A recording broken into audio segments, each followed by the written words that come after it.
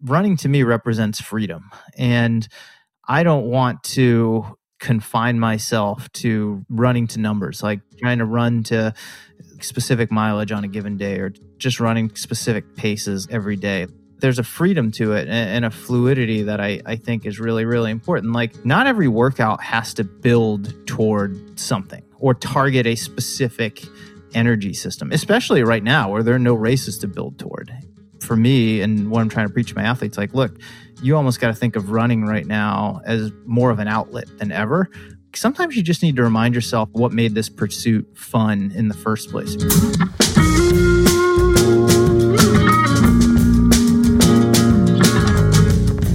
Hey, what's up, everybody? I'm your host, Mario Fraioli, and this week you get to hear from me in the second Ask Mario Anything episode of 2020. I answered a number of listener questions about coaching, training, nutrition, making adjustments, and a lot more. On the other side of the mic for this one is John Summerford, longtime producer of the Morning Shakeout podcast, and as a point of reference, we hit record on this one mid-conversation before we get into the listener questions.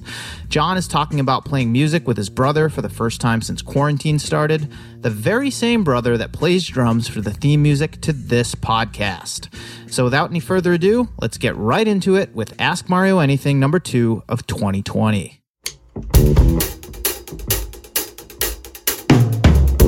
It's a bit like your podcast where it's a weekly thing where like every week you're committing to output a certain product. And I mean, I just find like doing that with music, I don't know, it's just like it's exercising those muscles. And like I become so much more springy with that where like I almost feel like in the last couple of years, like that creative muscle almost sort of like atrophies unless I use it. But for me, the key is doing it every week and having that, like sticking to that deadline. Yeah, you got to be consistent with it. I mean, I've definitely noticed that, and it's something I preach with all of my athletes in terms of running. The more consistent we can be at it, the more you're going to develop and grow. But it works in creative pursuits as well. Oh, yeah. If I don't write for a period of time, like I get rusty. I've noticed that in the past. I mean, with my newsletter, part of the reason that I put it out every week isn't just because readers expect it now. I mean, that's certainly part of it. But for me, it forces me to sit down for a period of time every week and to work all of this stuff out that I've been thinking about, that I've been reading, that I've been listening to. And some weeks it comes easier than others, but the consistency element of it, I think, has helped me to become a better writer because I am regularly, quote unquote, flexing those muscles as you just described. So I imagine with music, it's pretty similar. Yeah, totally. It's pretty much exactly that. For me, at least, like an important thing that I try to remind myself of is the particular output of that workout or that session. I mean, it could be like a running workout or it could be a writing workout. Or in my case, like I played bass last time, so it literally was a finger workout. But the reward that you're reaping from that hour or those 2 hours, it's the practice. It's not necessarily the output. A lot of times the songs I come up with, they're just garbage.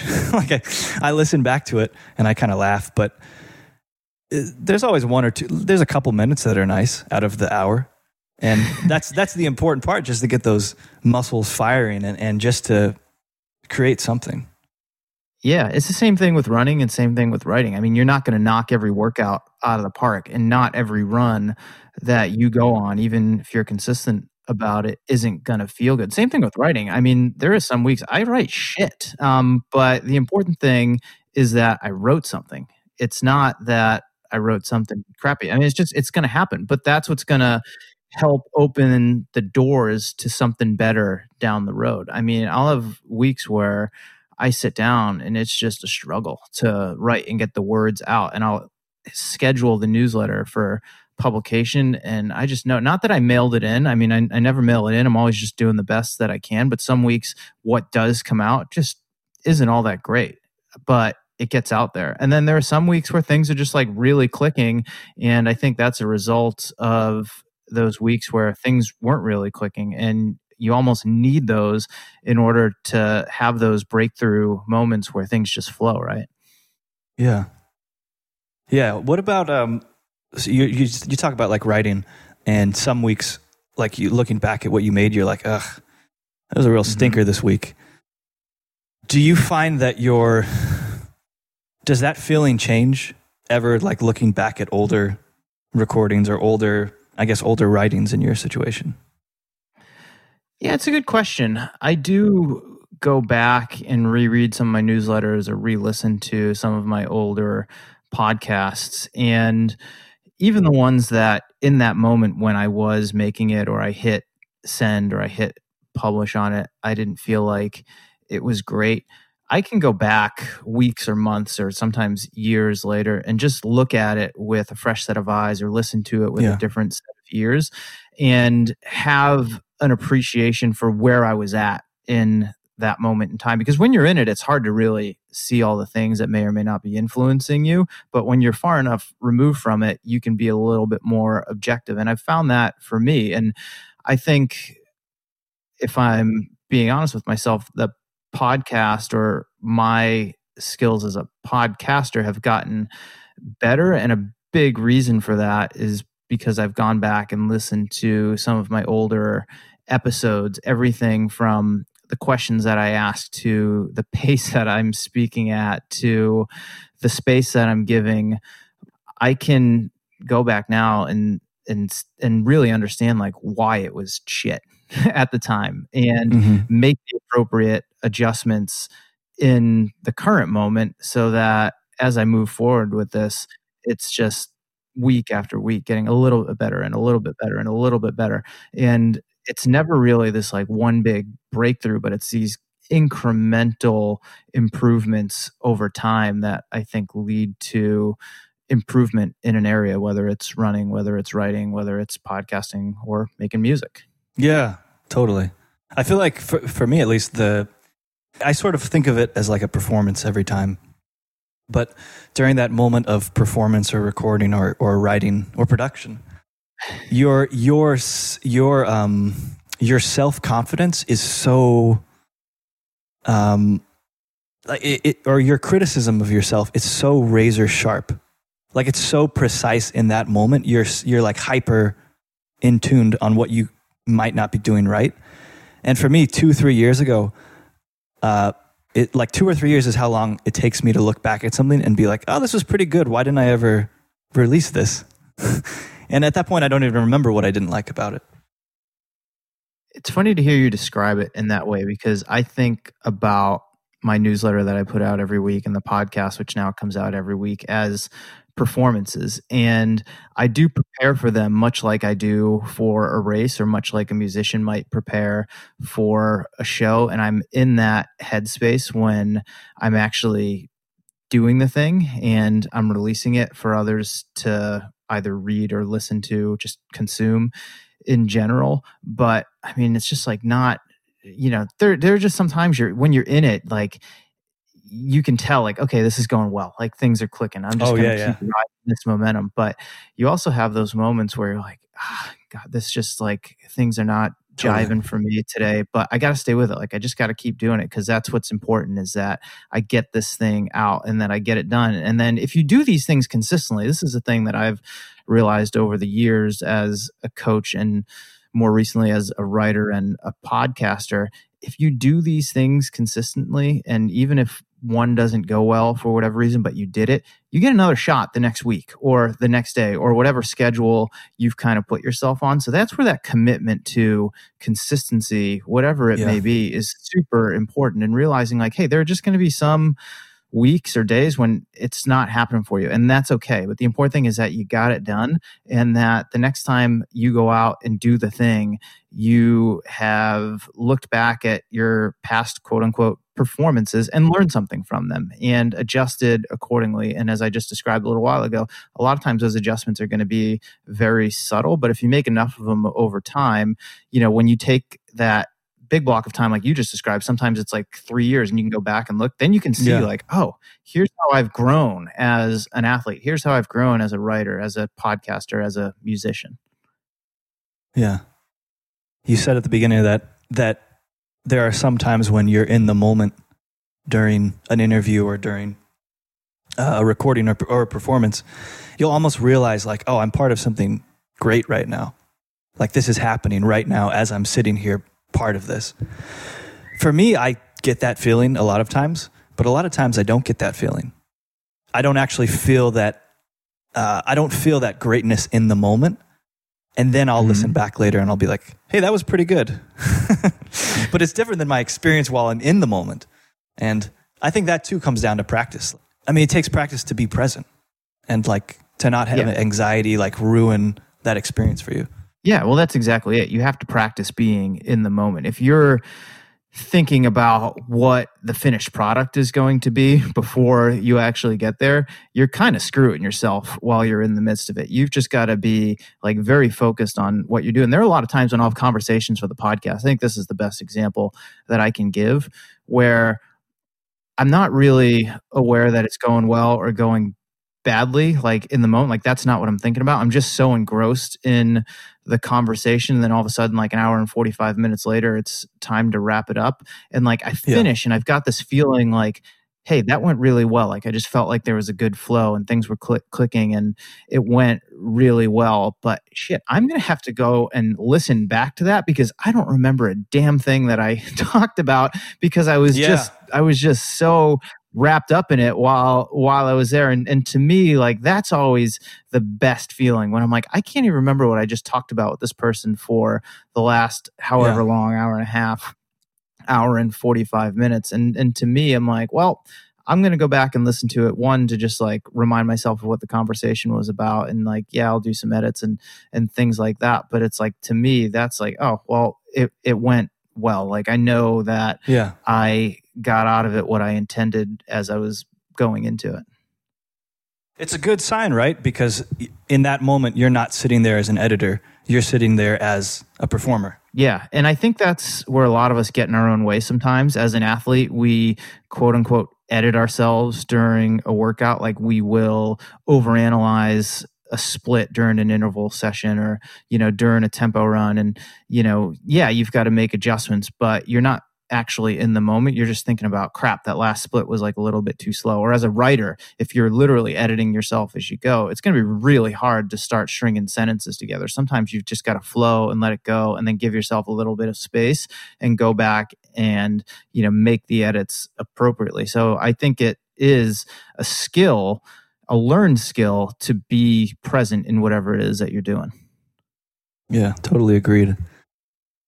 Well, I don't think either of us can guarantee this is going to be an hour and 45 minutes long, and we'll never check the time. But we do have some questions to get to.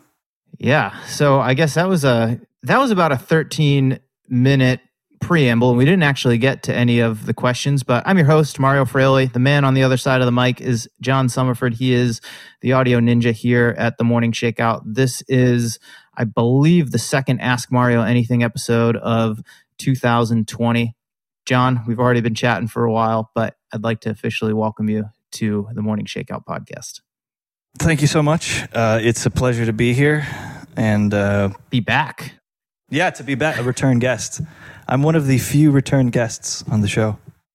Well, you're actually one of the only return hosts because technically, I guess I'm the guest for this show since you're the one asking me the questions and I'll be spitting out the answers. So you are in very rare company. Absolutely. Sorry, Jeff. We'll pull in for you next time. So we do have reader submitted questions. Why don't we catch up? Is there anything that you like to fill the audience in on as far as what's going on in your life the last few months? Oh, well, I mean, the last few months have been unsettling, I guess, is the word that I keep coming to more than any others. I've had periods of, real excitement and optimism and energy to do, X, Y, and Z. And then I've had periods where, I've just been, kind of really down on the state of affairs in the world, unmotivated to work.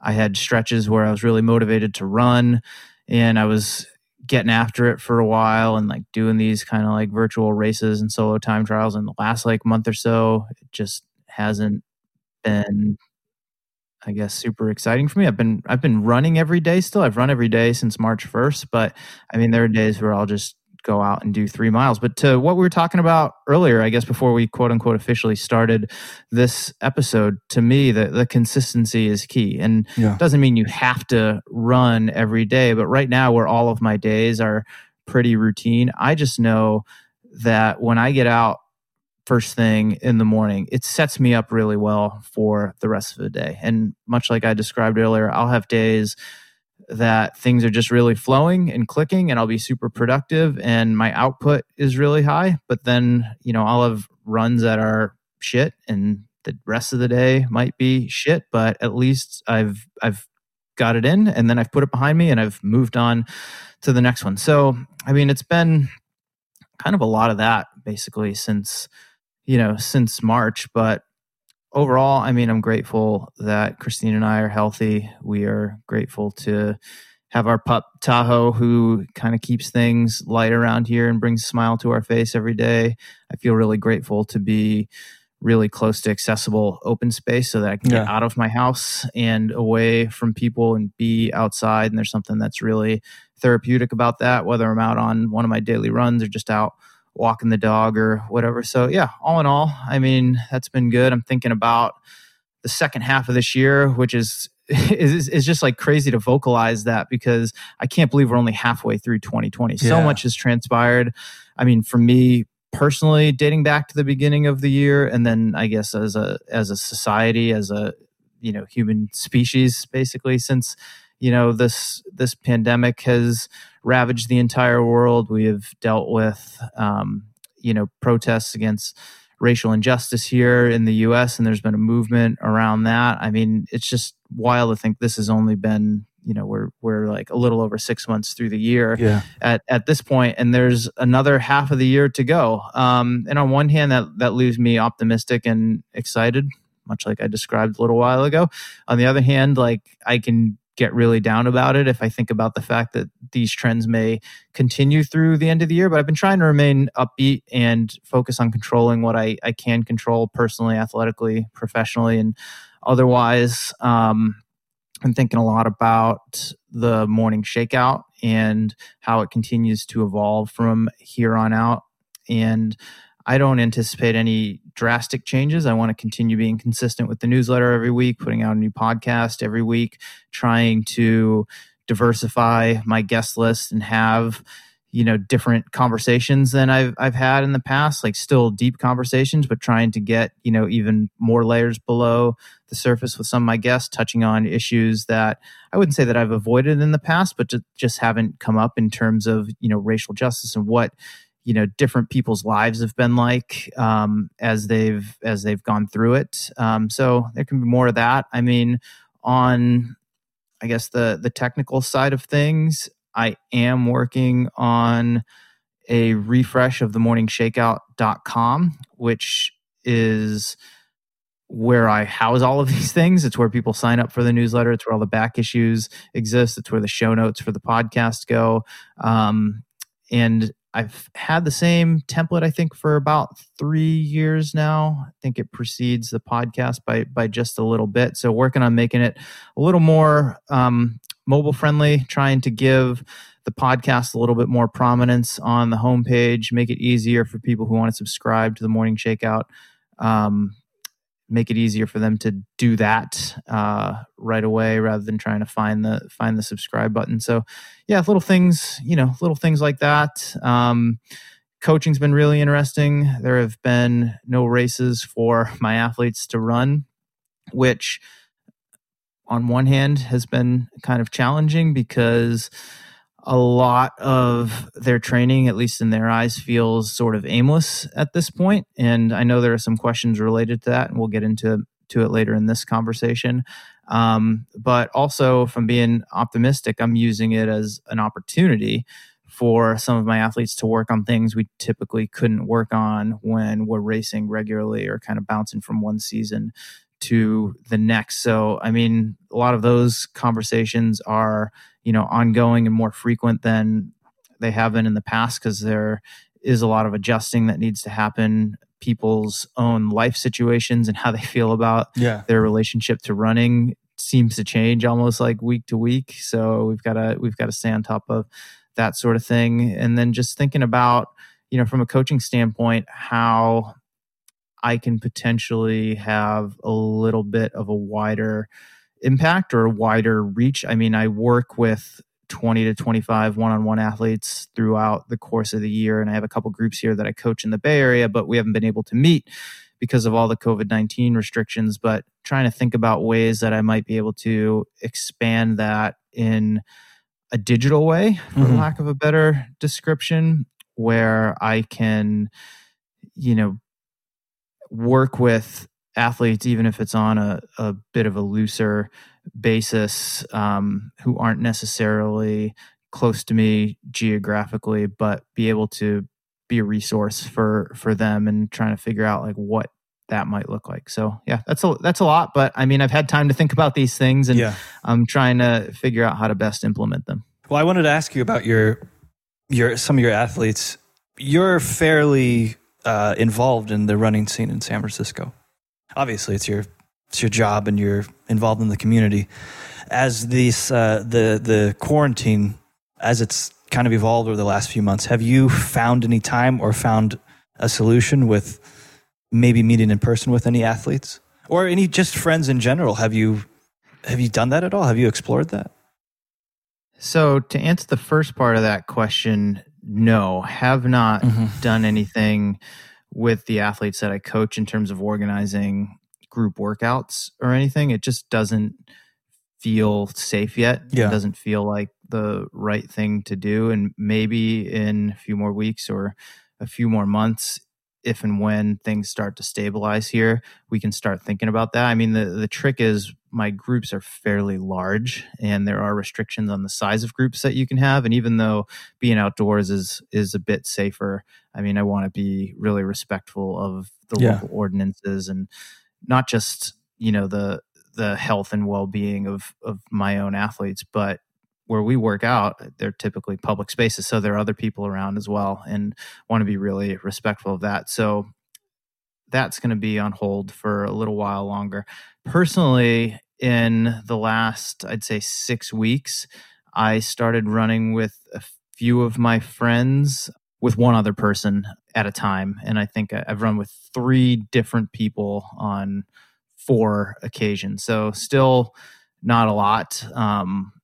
But my wife and I have decided that we are going to start slowly expanding our bubble and running, or in her case, riding her bike with friends of ours who we know and that live close and that we've been in contact with and know have been on the same page as us as far as following the suggested protocols and, doing what needs to be done to keep ourselves safe. And we're doing these things, outside and taking the proper social distancing measures. I always run with a buff around my neck. And while I don't wear it like around my mouth while I'm running with my running partner, when we do get on the trails and we're passing by people, making sure that, we're covering ourselves up. And that feels pretty safe to me. And based on a lot of the recent stuff that's come out from doctors and other experts, it seems like the likelihood of spread in a, small group situation like that, meaning like 2 to 4 people or so, if you're appropriately spread out and not in a very densely populated area, is pretty low. So I feel pretty good about that, but still just really doing it very sparingly. I mean, I've run with one other person other than my wife, like every other week for maybe the last 6 weeks. So, oh, great. Still just like dipping my toes in, but it does feel really good to share miles with other people again. Oh, yeah, and just man. catch up and have conversation, and it makes things fly by a lot faster. And it's also because I've driven to go meet them in their neck of the woods. I get to run in a new environment, which I am a creature of habit, but it is nice to switch things up every once in a while. Man, when I visited my family and I went on like a decent hike with my dad, that was over a month ago. Man, just being there for like a day or two, like I felt like my soul was just rejuvenated. Yeah, it makes a huge difference. And I don't think we should discount that. Yeah. And also, I think if you're doing it in, very intentional ways like that, where it's like, okay, you're going to see your family, or you're seeing like, one close friend every so often, and you're taking the proper protocols. Like, from what I've seen, read, listened to, and experienced, like, that seems pretty safe. It's those instances where you're getting in big groups, you're inside, you have prolonged exposure to someone, you're not following the safety protocols. That's where people are getting into trouble. And those are the situations that, we've been avoiding since the very beginning. But as we've learned more, and as we've learned more, as the experts have learned more, we've become comfortable with the idea of doing things with one or two other people at a safe distance. It's on an infrequent basis. This episode is brought to you by my friends at Tracksmith. Tracksmith is a Boston-based brand led by a group of runners who are committed to making classically stylish, cutting-edge running apparel. Their focus is real-world athletes, so the kind of runners who sneak a workout into their commute or plan vacations around races. Sound familiar? Does to me. Tracksmith designs all their products for the needs of serious amateurs, so they only use the best materials, from sweat-wicking, stink-free merino wool to a unique Italian nylon knit for their performance shorts. And all their garments feature thoughtful details that let you focus on your workout. As we head into summer, I love, love, love training in the Twilight Tank and the Reggie Half Tights. It's one of my favorite combinations, especially when I want to run fast. Both pieces are lightweight and super breathable, which helps me stay cool and allows me to move freely when the temperature starts rising. To welcome listeners to the podcast, Tracksmith is offering $15 off your first purchase of $75 or more. To learn more, visit tracksmith.com/Mario and enter the code Mario15, that's Mario15, when you check out. That will save you $15 off your first Tracksmith purchase of $75 or more. My thanks to Tracksmith for their continued support of the Morning Shakeout podcast. Now let's get back to the show. Why don't we start with something? Question is from Craig S. With races canceled for the foreseeable future, I'm exploring taking my usual road running self to the trails. Any advice for a trail beginner from someone who also started exploring trails later in their running career? Good question. Before I get to it, I started racing trails later in my running career. So it wasn't until 2014 that I really started racing trails and ultras and considered myself a quote-unquote trail runner. But I'd always incorporated trail running or running on trails.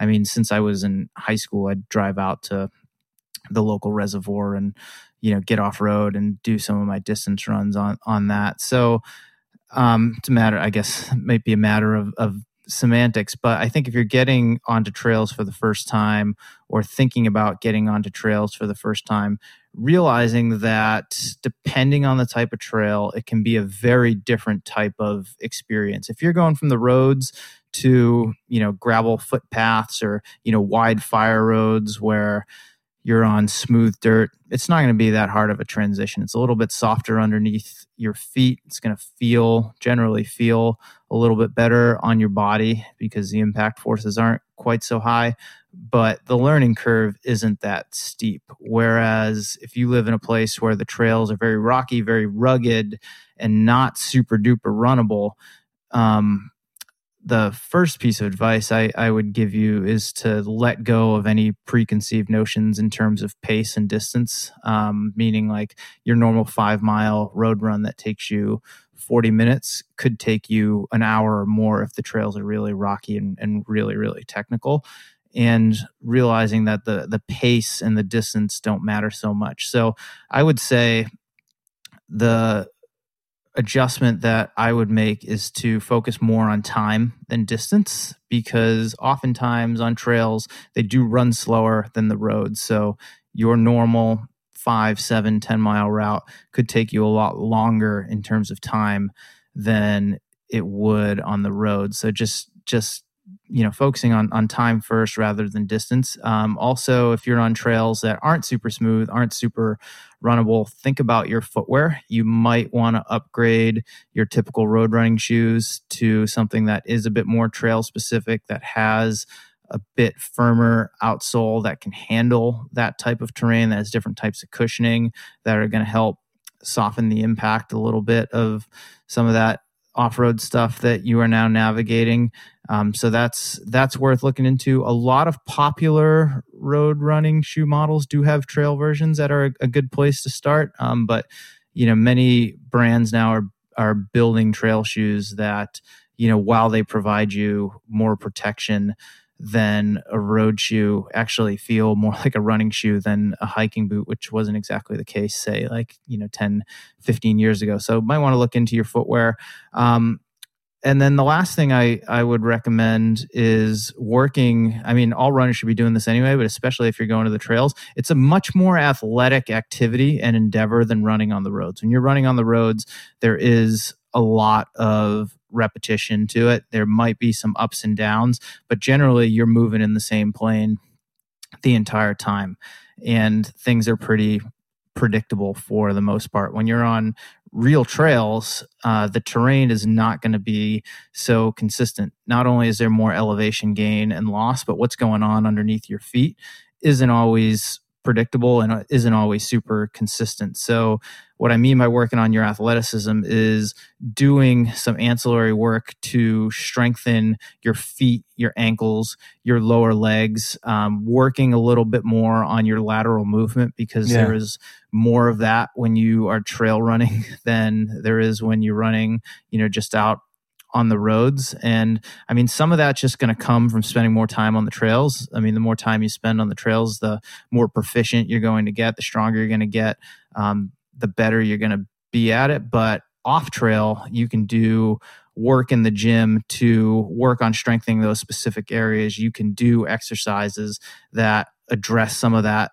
lateral movement. I mean, just doing some stuff like standing on a wobble board can make a big difference. You're gonna improve just your stability on an unstable surface. Like working on stuff like that, you can get away with it on the roads, but on trails that aren't super smooth, risk of rolling an ankle or falling or straining something goes up almost like exponentially if you don't have any experience on that or with that.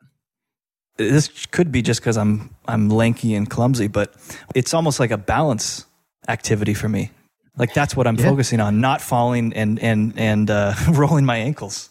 Yeah, it's a much more athletic activity. I didn't mention this before, but the other adjustments that you can make when transitioning to the trails are shortening your stride. I mean, oftentimes the terrain is going to force you to do that, but by taking shorter stride, you're going to have more control of what's going on underneath your feet. So if you naturally have a very long kind of lanky stride, it's just not going to work on most trails. So you have to shorten things up, which is going to quicken your cadence a little bit. It's going to force you to be a little bit lighter on your feet. I mean, I've always found for myself and the athletes that I work with, like trying to reduce the amount of ground contact time that you have, just working on being a little bit more nimble, especially when running downhill, can go a long way in terms of being a more proficient trail runner, especially on technical terrain.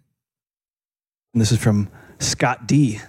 With no races on the calendar, how has this affected your coaching advice? And has it been an opportunity for some, other than running trails, of course? Yeah, we touched on this a little bit earlier in the conversation, but since there are no races on the calendar right now, I've been looking at it as an opportunity for my athletes to really work on their weaknesses. I mean, we're trying to do that throughout the year anyway, but oftentimes we get rushed or we've got to try and shoehorn it into a very short period of time because we got to get into the next training cycle almost right away. And right now where we almost have, I don't want to say limitless time, but kind of this blank canvas to work with. I've been having, some of my athletes who aren't typically higher mileage runners and have the time to do it right now, maybe because they're not commuting. They don't have a race coming up, so they're more willing to do something a little bit differently, like, upping their mileage. Some of them are running more volume than they typically would. We're experimenting with that, seeing if we can use this time as an opportunity to really develop them aerobically in a way that we can't when they're working full time, they have a commute, they are constrained by life. I mean, and that's just life. And it limits some people in that way. So, I've got a few folks who are on that sort of plan. I've got other folks who, run 2 marathons a year. They have a buildup of races that they do leading up to it. For those reasons, we are always in, some sort of specific training cycle, and maybe they're trying to, run certain times. Like in those races, like now we're using this as an opportunity to do like more hill work. Like I've got a good number of my athletes who I have doing what I call just a fundamental phase of training. And we're doing like one short hill session a week, which is like anywhere between 10 and 30-second repeats at a very high intensity with a lot of recovery. It's not super specific to anything, but it's a great way to build muscular strength, to work on your mechanics, to develop power. That's not something we can really spend too much time on, like when we're in the thick of a training cycle, but now we have the time. So we can do like, a 6 to 10 week block where we're doing one of those types of workouts, every week. We're doing more effort-based fartleks, throwing the watch away in terms of trying to hit a specific pace and just letting people get a little bit more, in tune with what a certain effort feels like. And that is going to set them up well for when we do get back into these specific training cycles, because my hope is that they're not too attached to their GPS watch at that point, or what particular pace that they're running, that they've learned to sort of feel things out a little bit more. So using it as an opportunity, in that way. But the biggest thing, and to answer the first part of Scott's question, is there is no result that we're working toward right now. So it's getting these athletes to really, if they haven't already, develop a process-oriented approach to their training, and to really love and embrace the process of being a runner when it's not necessarily leading to anything on a particular day. And I think most runners listening to this who train for races, that is what their training builds toward. Everything builds toward like this day. And, it's certainly thrown a lot of my athletes for a loop. It's, thrown me for a little bit of a loop from a coaching standpoint, because you're always looking at that event and then working backwards to build the plan. And here, where we don't have this like, this end date, this goal that we're working toward, on some level, it's like, okay, well, are we going to do what we're doing in perpetuity? Well, no. So I've been building like, little cycles, like 6-week cycles, 8-week cycles, some athletes like 12-week cycles, making sure that we're still building in like periods of rest in there, even though they're not necessarily recovering from this like big long race or big long effort. But the real takeaway there is just like getting them to, embrace the process, much like we talked about earlier. Being consistent and realizing like, hey, not every workout is going to be one that you knock out of the park. It's a matter of like, what's important is just getting it in. And if we get it in consistently enough, those workouts are going to stack upon one another. Your fitness is going to, improve, and it's going to set you up well to go in any number of different directions when things normalize. So that's really the approach that we've been taking, very much a process-oriented approach, working on a lot of fundamental foundational elements of what it means to be a runner, regardless of what your specific, focus is, so that when we get to this point, whether it's later this year, middle of next year, late next year, no one knows. But when we can start putting races on the calendar again and start working toward things, my athletes have the tools that they need, both on a physiological level, but also, psychologically, mentally, emotionally, to start working toward those things in a very deliberate and intentional way. You talked about earlier about sometimes athletes, they need to, throw away their running watch or, put it in the drawer and not think about it. Do you ever enter a situation with an athlete or do you ever start working with somebody where that is like the foundation of their training, where it's almost like you have to tell an athlete, you have to sell your running watch. You don't get to use it at all. You're banned from it for X amount of time. Yeah, I've had to do that recently with a few of my athletes, because I think whether, and this extends beyond running as well, but runners will oftentimes let their watch or what their watch tells them to dictate whether or not a workout went well, or to dictate whether or not they're happy with how a workout went. So for example, you give an athlete 800-meter repeats in 3 minutes, and in their head, they're like, if I run 258 for all of them, then I've had a good workout. Then I'm allowed to feel good about it. But if I put the effort in that I'm supposed to be, and I run 302 for those intervals, like, it's a terrible session. It's like, well, no, it's not. Like, we've got what we wanted out of the session. You were running at the intensity level that you wanted to. You were doing everything that you could to be successful. But for whatever reason, maybe, it's accumulated fatigue. Maybe it's some stresses outside of running, like, affected you on that day, and you weren't able to necessarily, maybe it was the weather, you weren't able to hit the splits that we had talked about. But it doesn't mean it's a terrible workout. Like, you can't let those numbers like dictate your happiness. And that happens to a lot of runners. I mean, I know there are a lot of people listening to this who have been in a similar boat, and it happens outside of running as well. Like, you can let the number of like followers you have on a social media platform dictate your happiness. So the number of likes you got on a post like dictate your happiness. And it's like, that's where metrics can really mess with you and get you into trouble. And in a running context, like, yeah, metrics are important. If you're trying to break a 3-hour marathon, that's 6:52 per mile or faster. And if you're not running that, then you're not breaking 3 hours for the marathon. And there's a time and a place for that.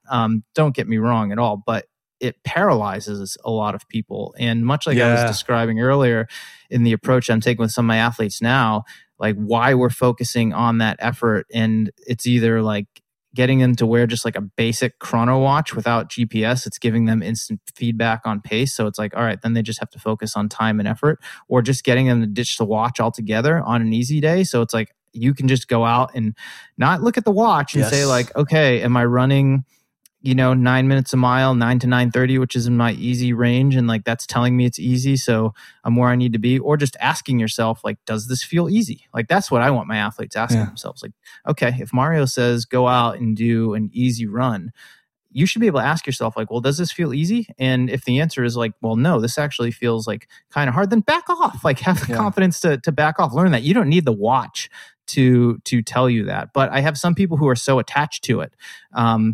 And I tell my athletes all the time, you are not a programmable robot. I cannot just say like, hey, I'm going to put 255 800s into your watch and it's going to go out and that's what you're going to do. Like, you are a human being. There are a number of things that are going to affect you on a given day. Like, let's focus on how it's supposed to feel. It's like it's like the old Bruce Lee line, right? It's like, he's like, don't think, feel.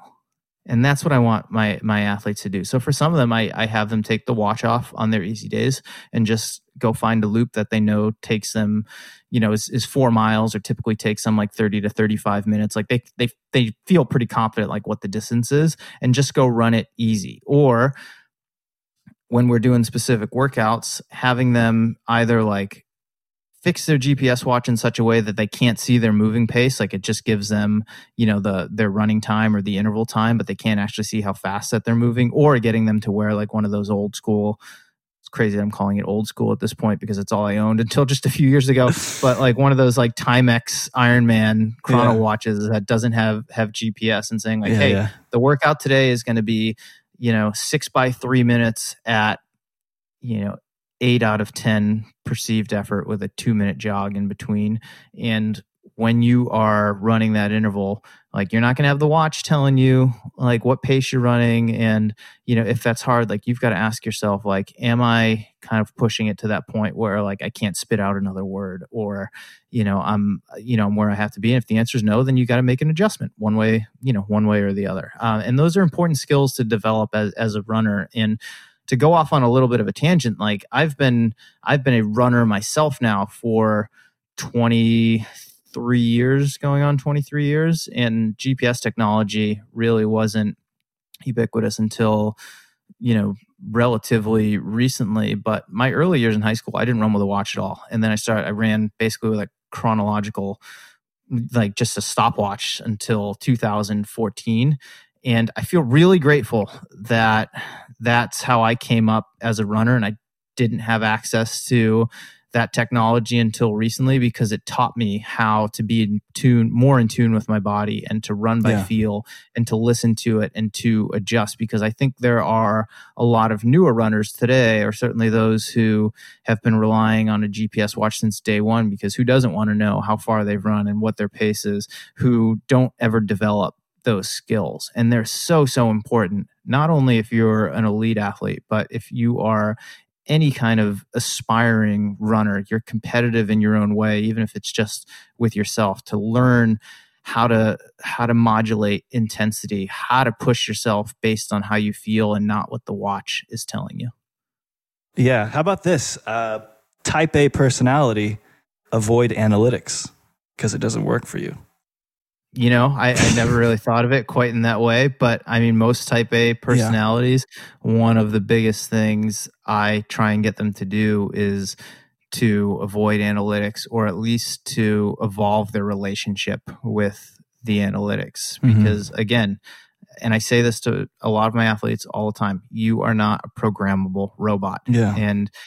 And even if you think of yourself that way, like, what fun is that? Like, that's no fun, right? I mean, you know, part of the fun for me as a runner, and always has been, and what I try to instill in my athletes as a coach is the exploration aspect of it. Is like, you know, just trying to explore your potential, like trying to figure out for yourself, like, how hard you can push. And honestly, like, letting yourself fail every once in a while. I mean, I think that's what a lot of athletes and a lot of people in general are just scared of failure. Like, look, no, you need to fail so that you can ultimately succeed or figure out what success looks like for you. If you're always trying to stay within a certain range or trying to hit a certain number, I mean, you know, you're not really ever going to set yourself up for failure because you're just going to play to the number. But sometimes, like, you just got to, like, ditch the watch, or you got to find a way to, you know, avoid the data until afterward. It's not saying data is not important. I mean, data can definitely be important. Data can definitely help, you know, inform some of our future decisions, but it should be something that we look at and analyze after the fact, you know, not during it. And it's like anything else. You can never become, it's a tool, like a watch is a tool. And regardless of what job you're trying to do, you can never become too reliant on one tool. You've got to have a diverse toolbox. And I think one of the most important tools that an athlete can develop is to learn how to run by feel and to learn how to adjust on the fly, not because their watch is telling them to speed up or slow down. You know, you said earlier, you're like, wow, well, what fun is that? I agree with that point, of course. But does that always resonate with people? Because I feel like I know lots of people that fun is that's not a factor that plays into a decision at all. Yeah, you're right. For some people that is not a factor for them. But for me, it's like, look, running, it should be fun. And if you're running competitively and you're trying to improve, sometimes it's just not going to be. It's you know, it's going to be hard. But at the same time, like, you gotta want to do it. And I mean, there's gotta be, running to me represents freedom. And I don't want to, you know, just confine myself to running to numbers, like trying to run to, like, specific mileage on a given day, or to just running to, like, specific paces, like, every day. Like, there's a freedom to it and a fluidity that I think is really, really important. Like, you know, an example, just to use this, like, this is maybe an end of one thing, but I think people listening to this can understand and appreciate it, and have been there myself. But, like, I went out for a run this morning, right before we got on to record this conversation. And I knew that I wanted to push it a little bit. Like, I wanted to run a little bit faster. It'd been a while since I've done that. As I described, like, I've been in, like, a little bit of a funk, but I wanted to just kind of go out and do something. And I literally made up this workout, like, on the fly as I was going. I'm like, I'm going to do 2 sets of 1, 2, 2, 1 minute pickups with a minute jog in between. I'm not paying attention to the pace that I'm running, but for those periods of time, like, I'm just going to pick it up, and then I'm going to rest for a minute, and then I'm going to pick it up again, and then I'm going to rest for a minute, and I'm going to pick it up again. And I picked the route that I did so that I could finish at the track near my house. And I'm telling myself, I'm going to get on the track and I'm going to run 4 laps. I'm going to run 4x200 fast. Like I'm going to run fast. And I didn't have particular splits in mind that I wanted to hit, but I knew how I wanted to feel. I was like, I'm just going to go out there and like, I want it to feel like I'm on the track. Like I'm kind of racing a mile, like I'm getting up on my toes. I'm pumping my arms, like I'm turning my legs over pretty quick. Like I'm feeling, the slight breeze in my face as I come off the turn. And then like I'm opening it up as I come off the turn and I'm like charging toward the tape. And it just was a reminder to me, and I have to do this for myself, like as a coach, as someone who writes programs for athletes every week, but I had to do it as a reminder of myself to an athlete that not every workout has to build toward something or target a specific energy system, especially right now where there are no races to build toward. And, a lot of us, for me and what I'm trying to preach to my athletes, like, look, like you almost got to think of running right now as more of an outlet than ever. Like sometimes you just need to remind yourself like what made this pursuit fun in the first place for you.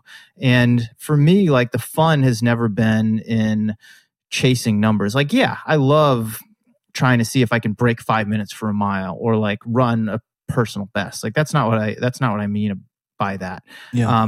But what was fun for me from the beginning was like those feelings that I had when I was out on the track, like doing a workout and like, finishing with that pleasant feeling of exhaustion afterwards, or, that feel of like the wind in my hair. And yes. like, as you like get older, that hair gets thinner.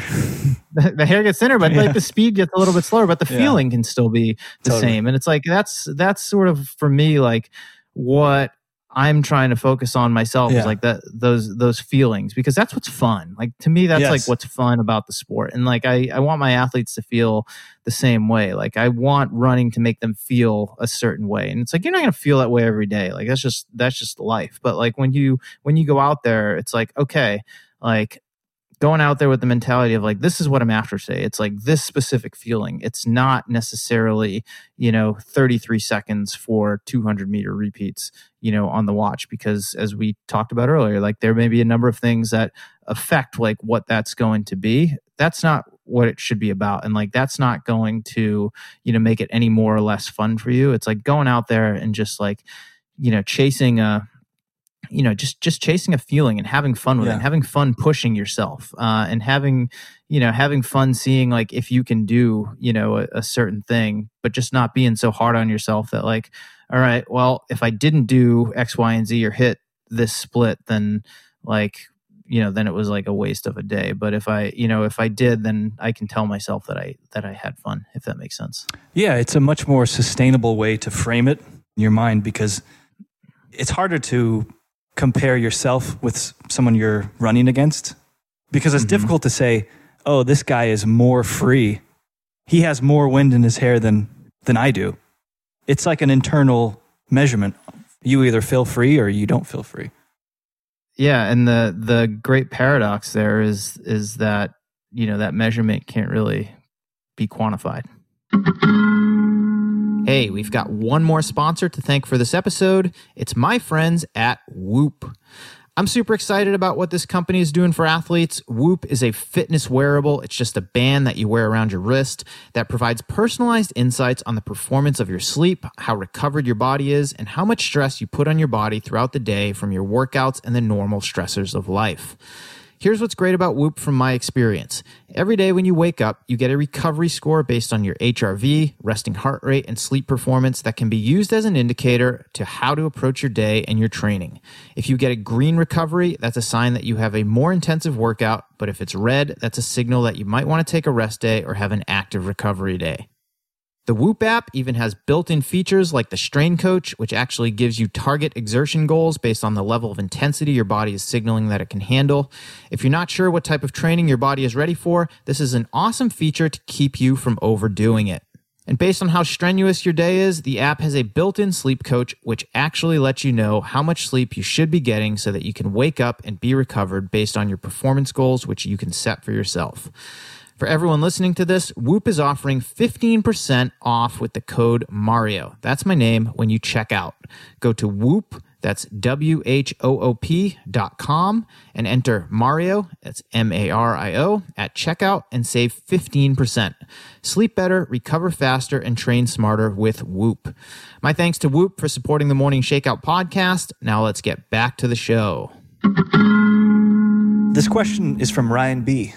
When I finish my long runs, or especially hard workouts during a marathon build, I know from a physiological perspective, it's really important to eat within a relatively short window in order to restart glycogen storage and also provide protein for muscle recovery.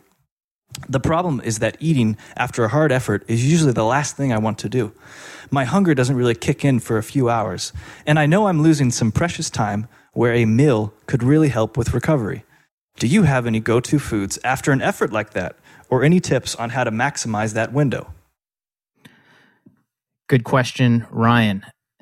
Yes, I personally do have some go-to foods after hard efforts and tips on how to maximize that window, but they may not work for everyone else. I mean, it's not an uncommon problem for athletes to have a finicky stomach after a long race or a hard race or a hard workout. You've been pushing yourself so hard and things are just in general like disarray. But it is important to start that recovery process as soon as you can after you're done. So I always advise my athletes, and what I try to do myself is within a half an hour of finishing, I try to at least start hydrating, even if that's just with water. And sometimes you got to force yourself to do that, and it takes practice. It's not going to happen all at once, but I will usually just try to start getting some fluids down. And sometimes it's just water, sometimes it's an electrolyte drink, sometimes it's something a little bit more calorically dense, but I will try to at least start to get some hydration running through my system, because that's just going to help keep things moving along. And the second part for me is I'll usually have like some sort of a smoothie or a recovery shake where, you know, I've either made it ahead of time and I have it in a cooler in the car and I can start just like sipping on it as I'm sitting around or as I'm in the car driving home or whatever it is. And I will try to make that a little more calorically dense, more protein heavy, certainly has some carbohydrates in there as well. But that way, like, you know, about a half an hour after I finished, I'm getting in, you know, somewhere between like 200 and 300 calories with a decent amount of protein. And I find that doing some sort of a smoothie or like a recovery shake goes down a lot easier than solid food, because like you described, like for me, it's hard to get solid food in right away. But if I can do that, and I can usually do that, and you might take you a little while to find the product or products or combination that works for you, you're going to be okay. You're going to be in fine shape. Then you can go take a shower, you can stretch, like kind of come down from the workout a little bit. And then within like, you know, say an hour to 2 hours after you finished, get down a full meal. Maybe that's a sandwich or, you know, an entree of some sort, like an actual meal that is well-rounded, calorically dense, solid food, and is just going to help, you know, not only with recovery, but to fill you up and to replace some of those calories that you've lost. But I think, you know, solid food isn't going to sit very well for many people in close proximity to a workout, but you know, focus on hydration, and then secondarily to that, try getting something down that is, you know, maybe a little more liquidy, less solid, but, you know, has some good calories in it that, you know, you can just kind of slowly sip on and get some calories in that, you know, are going to help replace what you lost and also kind of help replenish those glycogen stores that you've depleted. We got another food-related question. This one's from Camilla W. Would you mind sharing a little more about your eating disorder, how you got yourself out of it, and if you ever feel yourself heading back into those thought patterns? And how do you know how to strike the balance between fueling properly, yet staying lean and staying in a healthy headspace, especially in the lead up to major races?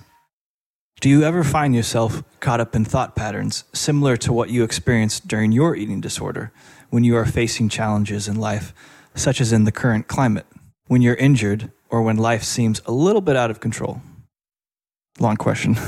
Yeah, that is a loaded question. I'm going to try and tackle one little piece at a time. Yeah. I've talked a lot about my experience with disordered eating, and I should note that I was never clinically diagnosed with an eating disorder, but I definitely displayed patterns of disordered eating for a period of almost 2 years in my early 20s. I'm 38 now, so all of this was a while ago in my own life. But for me, I mean, how I got myself out of it was by finally admitting to myself that I had a problem, that I was restricting calories, that I was more concerned with the numbers on the scale than I was anything else, that I had made this game out of seeing how much weight I could lose or how low I could go. And for a while, I kept all of those things to myself, even though people noticed around me, but never really said anything. But being able to talk about it and just literally unload made a huge difference for me and allowed me to take the steps toward recovery. And for me, I mean, I ended up having 3 pretty major stress fractures in a short period of time. 2 on my sacrum, my sacral alas, both sides, and 1 on my pubic symphysis, which is not a place that a male in his mid-20s should be getting a stress fracture, at least not a healthy male in his mid-20s should be getting a stress fracture. And for me, I mean, so those signs were there. I'm like, okay, there's a reason like you got these stress fractures, and it's because you were malnourished and weren't feeding yourself properly. And I actually ended up taking off about like 9 months from running because running, even though it was this thing that I cared deeply about, I had wrapped up a lot of my self-worth in it. I was trying to make it as a professional at the time, and I felt like I needed to look a certain way. I needed to get away from it for a while so that I could re-examine my relationship with this thing that I was a big part of my life and I wanted to be a part of my life, but I didn't have a very, healthy relationship with it at the time. So that time away was huge. And during that time away, like I was able to open up and talk to friends and family about what I had been experiencing, and they were very supportive, and that support was very important and helpful to me. And, as far as like what I did to continue getting myself out of it. I mean, I started, not depriving myself of food and meals, and I stopped counting calories and I stopped weighing myself. I mean, back to the whole numbers and metrics thing. Yep. I mean, this informs a lot of my perspective as a coach as it relates to times that we put up in workouts and races. And, again, it's a metric and they're tools, but they shouldn't be overemphasized. And that's what I was doing, with my eating. I was limiting myself to 1,000 calories a day or less of food. And oftentimes it was much, much less. And this is while I was trying to run like 115 miles a week. And you can see how those numbers don't exactly add up. So I let go of that. I thought that I needed to weigh 120 pounds or less to be a top distance runner. So I weighed myself every day, multiple times per day, and was really hard on myself when, I wasn't seeing the numbers that I wanted to see. And I've stopped weighing myself. I don't weigh myself to this day. I focus more on how I feel. Like, do I feel strong? Yeah. Do I feel healthy? Do I feel fueled? Do I feel nourished? Do I feel energetic? And I know what those things feel like. I mean, and the times that I have allowed myself to be weighed are typically when I go to a doctor's office. And, I'm at a point now where I have a much healthier relationship with all of this stuff. So it doesn't affect me to hear the numbers on the scale, which honestly are 20 to 25 pounds heavier than I was when I was at my lowest. But, I realized, because I had the injuries and I saw my performance suffer, that like, that wasn't a healthy thing for me. And even outside of all that, like it affected a lot of my relationships, like my social life, my relationships with my family and, my friends at the time. So like I try to focus on that sort of stuff now and surrounding myself with, very supportive people. So, that's a long-winded rambling answer. I'm not even sure if it answered the first part of the question, but the second part about it was, do I still like get caught up in these thought patterns now, similar to what I experienced during my disordered eating days? And the answer is not really. Every so often I can catch myself, especially when I'm building up to a race and I want to do things right. And I can catch myself like trying to deprive myself of, dessert, or deprive myself of, a glass of wine with my wife on a Friday night, and realizing like, hey, there's no need for that. Like, I can actually like step back and like have the self-awareness to be like, it's, there's no reason for you to be thinking that way. It's, you're gonna enjoy that glass of wine with your wife more than you are, depriving yourself and being like, okay, like I did this thing, like it's because at the end of the day, it's like, it's just running. So, I mean, for me, like not really. It's like rare that those sort of things happen now. I definitely have a much healthier relationship with my body and how I perceive it and my body image. I have a much healthier relationship with food. I don't deprive myself of meals. I don't count calories. I don't weigh myself.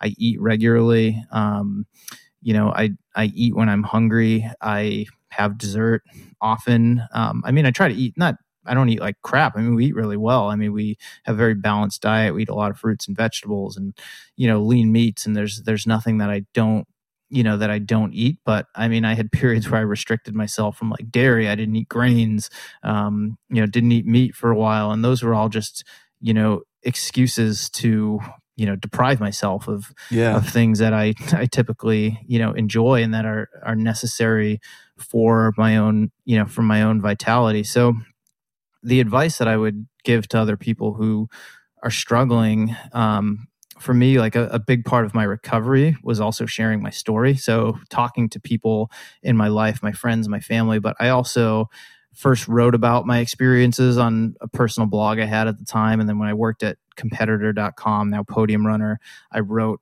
a column about my experiences, and sharing those experiences. One, as I described earlier, like it helped me to unload them, but sharing them with other people, it kind of gave them permission to do the same sort of things for themselves, to seek help, to admit that they had a problem. Because a lot of folks who are suffering from disordered eating, they feel alone, they feel isolated. And I think it's important to let those folks know, if you're listening to this now and you're struggling with something, you're not alone. Reach out to someone. They are there to support you. Even if you're not comfortable, reach out to someone that yet. I mean, you could reach out anonymously to someone. Like I tell people all the time, like if there's something I can do, especially males who are dealing with patterns of disordered eating, like reach out to me. I'll try to point you in the right direction. But I think like finding, realizing you're not alone, and then finding those support mechanisms to kind of help you as you recover, because it's not going to happen overnight. This is rooted in, it's very much psychological, even though the effects are physiological and dangerous. It's very much like a psychological, like, it's a mental illness of sort. And that's okay. Like that gets stigmatized a lot, but you're trapped inside your own mind and these patterns of thinking. And I think surrounding yourself with supportive people is important. I mean, reaching out to professionals who, can help you better understand the situation that you're in and give you the tools that you need to work through it, can go a long way. And then also, I mean, speaking from my own experience, like taking the time to reevaluate my relationship with running, if that's something that either triggers this or is a part of the problem, trying to figure out a sustainable way to live so that it can be a part of your life, but it's also not going to serve as a trigger for patterns of disordered eating or shaming yourself, being hard on yourself for how you look or any of those sorts of things. You shared a story on another podcast about kind of your experience with disordered eating, and you had talked about kind of like a moment of clarity for you. You were talking to a friend on the phone, and she basically yelled at you like, she called me out. Yeah, she called you out, and to me at least, it sounded like that was the first time where you actually kind of stepped out of your own mind, and you were like, oh wow, this is a problem actually. Yeah, and this is a very good friend of mine who I ran with in college, had dealt with some similar issues of her own. So she recognized the patterns in my behavior, and she called me out. Yeah. And I felt like I had been outed, like this dirty little secret that I had been carrying with me for, almost a year and a half, maybe at that point. I was like, oh, I've been discovered. It's not a secret anymore. And Yeah. whether it's something like this or something else that you're holding close to your vest, that's not a good feeling. I hung up the phone on her. I literally Really? slammed the phone on her. Yeah. And I called her back a few minutes later and apologized, but I was scared that someone had seemingly figured it out, that something was wrong with me, because I thought I was doing a good job of hiding it. But she was really supportive and really empathetic. And, that was a huge first step in the healing process for me, was just to have that support from someone that I cared about. Also someone who happened to have dealt with very similar issues and could understand like how hard my struggle was. And that really got the ball rolling for me. Yeah. Sounds like a good friend. Telling it like it is. Mm-hmm. I think we have time for one more question. This is from Rachel D. This is a simple one. Does fitter always mean faster in a running context? I love that question. There are many aspects and elements to what we call fitness, right? It's not just speed. A lot of people equate fitter with faster, but fitness is not just speed. It's strength, it's stamina, it's durability, it's mental fitness. It's,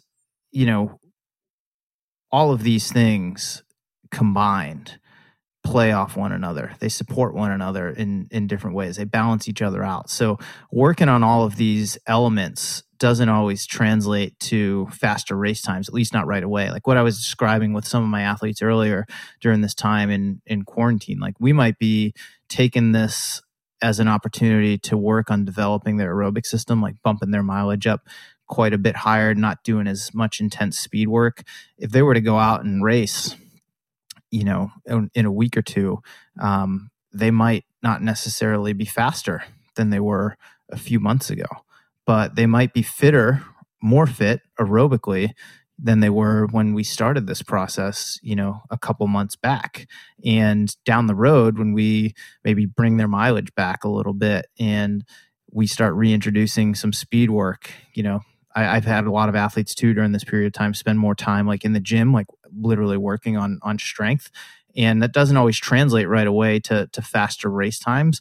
But over time, like having addressed that element of the fitness spectrum can certainly contribute to faster. So, on a micro level, like in the moment, working on a specific element of your fitness doesn't necessarily mean that you're going to be faster. I'm not as fast as I was when I was in my early 20s, but I think I'm mentally a lot fitter than I was, as an athlete. I think I'm better equipped to deal with a lot of the uncertainties of racing than I was in my 20s. And that doesn't necessarily mean that I'm going to put up a faster mile time or 5K time or even, half marathon times, but like I can be more consistent in my performances because I've got sharper mental tools than I did, when I was younger, but it doesn't necessarily mean that I'm going to be faster. So, I think a lot of athletes, to zoom out even a little bit more, a lot of runners, they really tie a lot of their identity and their self-worth as an athlete or as a person into the times that they put up, and runners do this all the time. Like I'm a 3-hour marathoner, I'm a 2:45 marathoner, I'm a 3:55 miler. Like they use that as a descriptive thing. And I've never like been a huge, fan of that because those things, they don't define you. That's what you've run for those distances. Like those are the times that you've put up. But, there are plenty of people, myself included, like I have run some pretty fast times when, I wasn't necessarily like, I was actually pretty unhealthy, much like some of the stuff we were describing earlier. Like you can get away with like really cutting weight and stuff for a while and it might lead to faster times. It doesn't mean you're necessarily fit. In my case, like it came back to bite me. I ended up getting like 3 major stress fractures and missed a lot of time running, and was it worth like the faster times that I like one or two faster races I might have had like in that short period of time where I like cut a lot of weight? No, like it definitely was not. So I wouldn't say like, even though I was faster, I wouldn't say that I was fitter. Like I was actually pretty weak. In terms of like my actual strength. I wasn't very secure in myself as a person and an athlete. So in those ways, like those are all aspects and elements of fitness. And even though I was running fast, I wouldn't say that I was necessarily like fit, if that makes sense. Does this mean I have to change my Instagram bio? Should I take my PR off of there? Oh God. You don't have your PRs in your Instagram bio, do you? No, of course. I don't have any PRs, man. I have wisdom PRs. Yeah, I mean, look, I mean that stuff is just like to each their own. I don't understand it. Maybe it's an identity though, Yeah, but I think like it's not a very strong part of your identity. I mean, no one, at the end of the day, no one but yourself really cares. Yourself and maybe your coach to a degree like cares what you've run for times. Like they don't really define you. I mean, your times are your times. Like they're what you've run, and you should try and better those in certain situations. Like we should always be trying to be better versions of ourselves. But yeah, those things do not, they do not define us. I mean, I think that's just a very, if you're putting your PRs in your bio, to me, that's just you're just trying to stroke your ego and boast a little bit. And I don't know. To me, it's just not my jam. All right, Mario. So in closing out, is there anything that you could leave us with just to kind of brighten the spirits a little bit, just to something to help us keep looking forward? So I'm going to answer that just by reiterating some advice that I shared at the beginning of this pandemic that is not just applicable to what we are going through right now, where there's a lot of uncertainty. There's always a lot of uncertainty in life. It's just that it changes constantly. And what I'll share is applicable always. And whether it's just getting through the day or, it's getting through a race or like a hard workout, like I've got, these kind of like 7 pieces of advice that I constantly remind myself of. And I think if we are all able to remind ourselves of these things or aspects of it from time to time, we'll all be better off. And number one is just accept the situation that we're in. I mean, as you just described, like we don't know how long this is going to go on. It may be a few more months, could be a couple more years. Life certainly isn't going to look the same moving forward as it did in the past. So we've got to play this hand. Like this is the hand that we're dealt. We don't, really have a choice. So as crappy as it may be, like folding is not an option right now. So I think just accepting the situation that we're in is really important. It might not be the situation you want to be in, but just accepting like, okay, this is what I've got to work with. Like, what do I do next? Second is like, just be aware of your surroundings. Try and understand what's happening around you. We live in a society and a culture more so than ever that is very, very reactive. The news headlines are constantly changing. People are yelling at each other on Twitter. People are piling on to one another for a view that they have. I think it's just so important to be still and take stock of what's happening around you. Just be aware of what's going on. Try and understand what different people are dealing with. You don't always have to react. I think a lot of people feel like they have to respond to whatever it is that's happening. And if they don't, it says something about them. It's like, no, just, awareness is huge. There are a lot of people who respond without being aware. And I don't think that's necessarily a healthy way to do things. Third thing is don't freak out. I think there are a lot of people who have a tendency to freak out when things aren't going to plan or don't seem to be going their way.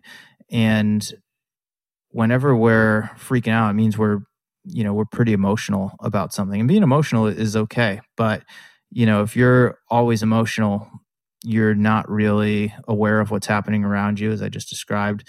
You're going to be more likely to make rash decisions because things are moving fast, and you feel like if you don't act now, that you might be in trouble tomorrow. And sometimes, yeah, you do have to act quickly than others, but more often than not, you don't have to make a rushed decision. You don't have to react right away to what's happening. So, keeping calm in the face of chaos, just trying to remind yourself to take a deep breath, to think things through, and to make decisions that are informed by reason and that aren't rash goes a long way. Building off of that is just controlling what you can control. I mean, we can't change this situation. Like, this is it. Like, we're in it. Like, there's a global pandemic right now, and as much as you wish X, Y, and Z were different, it's not going to be something that changes overnight. There's not one person who can change those things. So, control what you can control. And the main things that you can control are the actions you take on a given day, the effort that you put into something, and most importantly, the attitude that you bring into any situation is, so important. I mean, I think a lot of us just focus on the things that we can't control, and we let that bring us down. But you've got to flip that on its head, and you've got to think about what are the things that you can control. And if you're able to do that, you're going to be a lot better off. Next one for me is just respecting people. I think, what bothers me more than anything right now is like, yeah, we've seen examples of people helping each other out in different ways. And that is great. And that makes me happy and makes me hopeful for our future. But you see a lot of people who are just disrespecting others, who are just being flat out mean to others, who are just being very selfish in the way that they act and the decisions that they make. And like, whether it's getting through this pandemic or just getting through life in general, we're all part of a society. Like, we're all part of families. We're all part of local communities, states, countries, society as a whole. Like, this is about we, it's not about me. And everyone, especially right now, and even outside of a global pandemic, like, everyone's struggling in their own way. And it's not always obvious, and people struggle to varying degrees. So I think keeping that in mind will help you to have a little bit more empathy, and just reminding ourselves, like, at the end of the day, we're all in this together. So when you have the opportunity, try and help one another out rather than putting your own selfish interests first. And if we're able to do that in a respectful way, and we're able to help each other out, like, that's how, we're not only going to get through this pandemic, like, that's how you get through life, like, is just by treating the people around you really well. Like, at the end of the day, we're all here just to help one another out. Two more things I'd add to that. One is be adaptable. And I always think of, like, there's this great, like, Mike Tyson quote, or I think it was from his team, like, when he was in the heyday of his boxing career. He's like, everyone has a plan until they get punched in the mouth.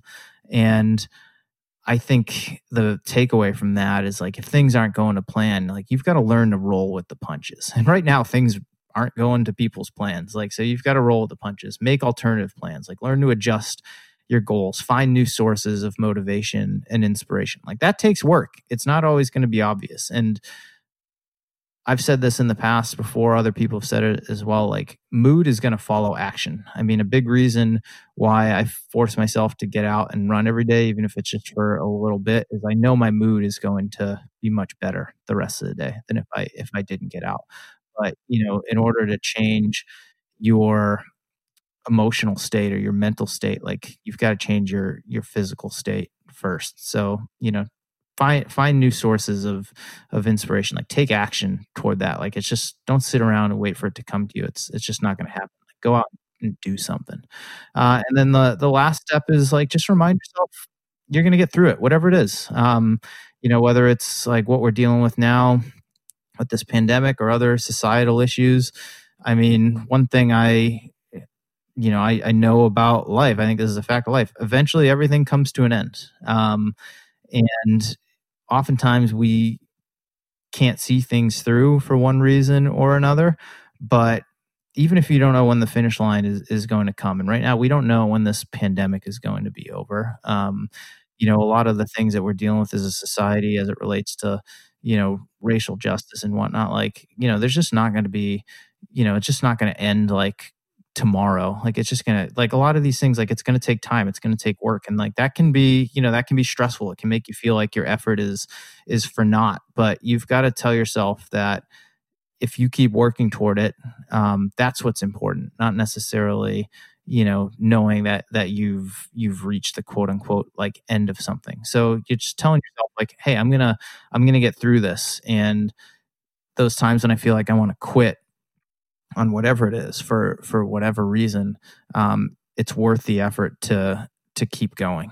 And back to my earlier point about helping one another out, help other people to keep going. I mean, that's one of the things I love about ultramarathon running is, you're out in the middle of the woods somewhere and people are in all manner of disarray, and people think they can't go another step. And more often than not, I've seen this happen many a time. I've experienced it myself. It's someone else who is also in that same predicament who encourages you to keep going and to get through. And I think if we can take that lesson and apply it to the rest of our lives, like we're gonna be much better off. Love it. Thanks for sharing that, Mario. It was long and rambly and based on a post of mine from the Morning Shakeout a couple months back, but I think it's especially relevant right now, given where we are in this country and, as a greater humanity in general. But I also think, these things are applicable to life at any point. It's just like this current circumstance we find ourselves in. It's just the challenge of our time. And there's going to be other challenges, but these same pieces of advice apply, and hopefully they give people hope to work through uncertain situations. Well, I certainly agree. Thanks for having me co-host again. Thank you for taking the time to co-host. Thank you to all the listeners who submitted questions. We didn't get to all of them, but I felt like we got to a good number. We will do this again probably 2 more times before the end of the year. I'd like to do 1 AMA per quarter. John, it's always good to get on the mics with you and catch up a little bit. So thank you for hosting once again. My pleasure.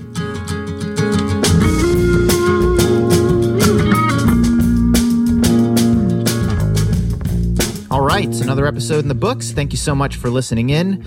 If you enjoyed this episode, please tell a friend about it or throw up a post on Instagram, Twitter, or Facebook and encourage your followers to subscribe to the show. You can also leave a rating and a review on Apple Podcasts, Spotify, or whatever platform you're listening to this on, which only takes a minute and it really means a lot to me. A big thank you to both Tracksmith and Whoop for sponsoring this episode of the podcast. Tracksmith is a Boston-based running brand led by a group of dedicated runners who are committed to building superlative quality, classically stylish, and cutting-edge running apparel for real-world athletes. I train regularly in their Twilight Tank and Reggie Half Tights, staples of their spring collection, which is now available online. And if you're looking for inspiration to stay motivated and get out the door these days, be sure to check out their journal on Tracksmith.com and their Instagram feed at Tracksmith Running, where they've been sharing and creating content from around the running world. To learn more, visit Tracksmith.com/Mario and use the code Mario15, that's Mario15, when you check out and save $15 off your first purchase of $75 or more. Whoop is a fitness wearable you wear on your wrist that provides personalized insights on the performance of your sleep, how recovered your body is, and how much stress you put on your body throughout the day from your workouts and the normal stressors of life.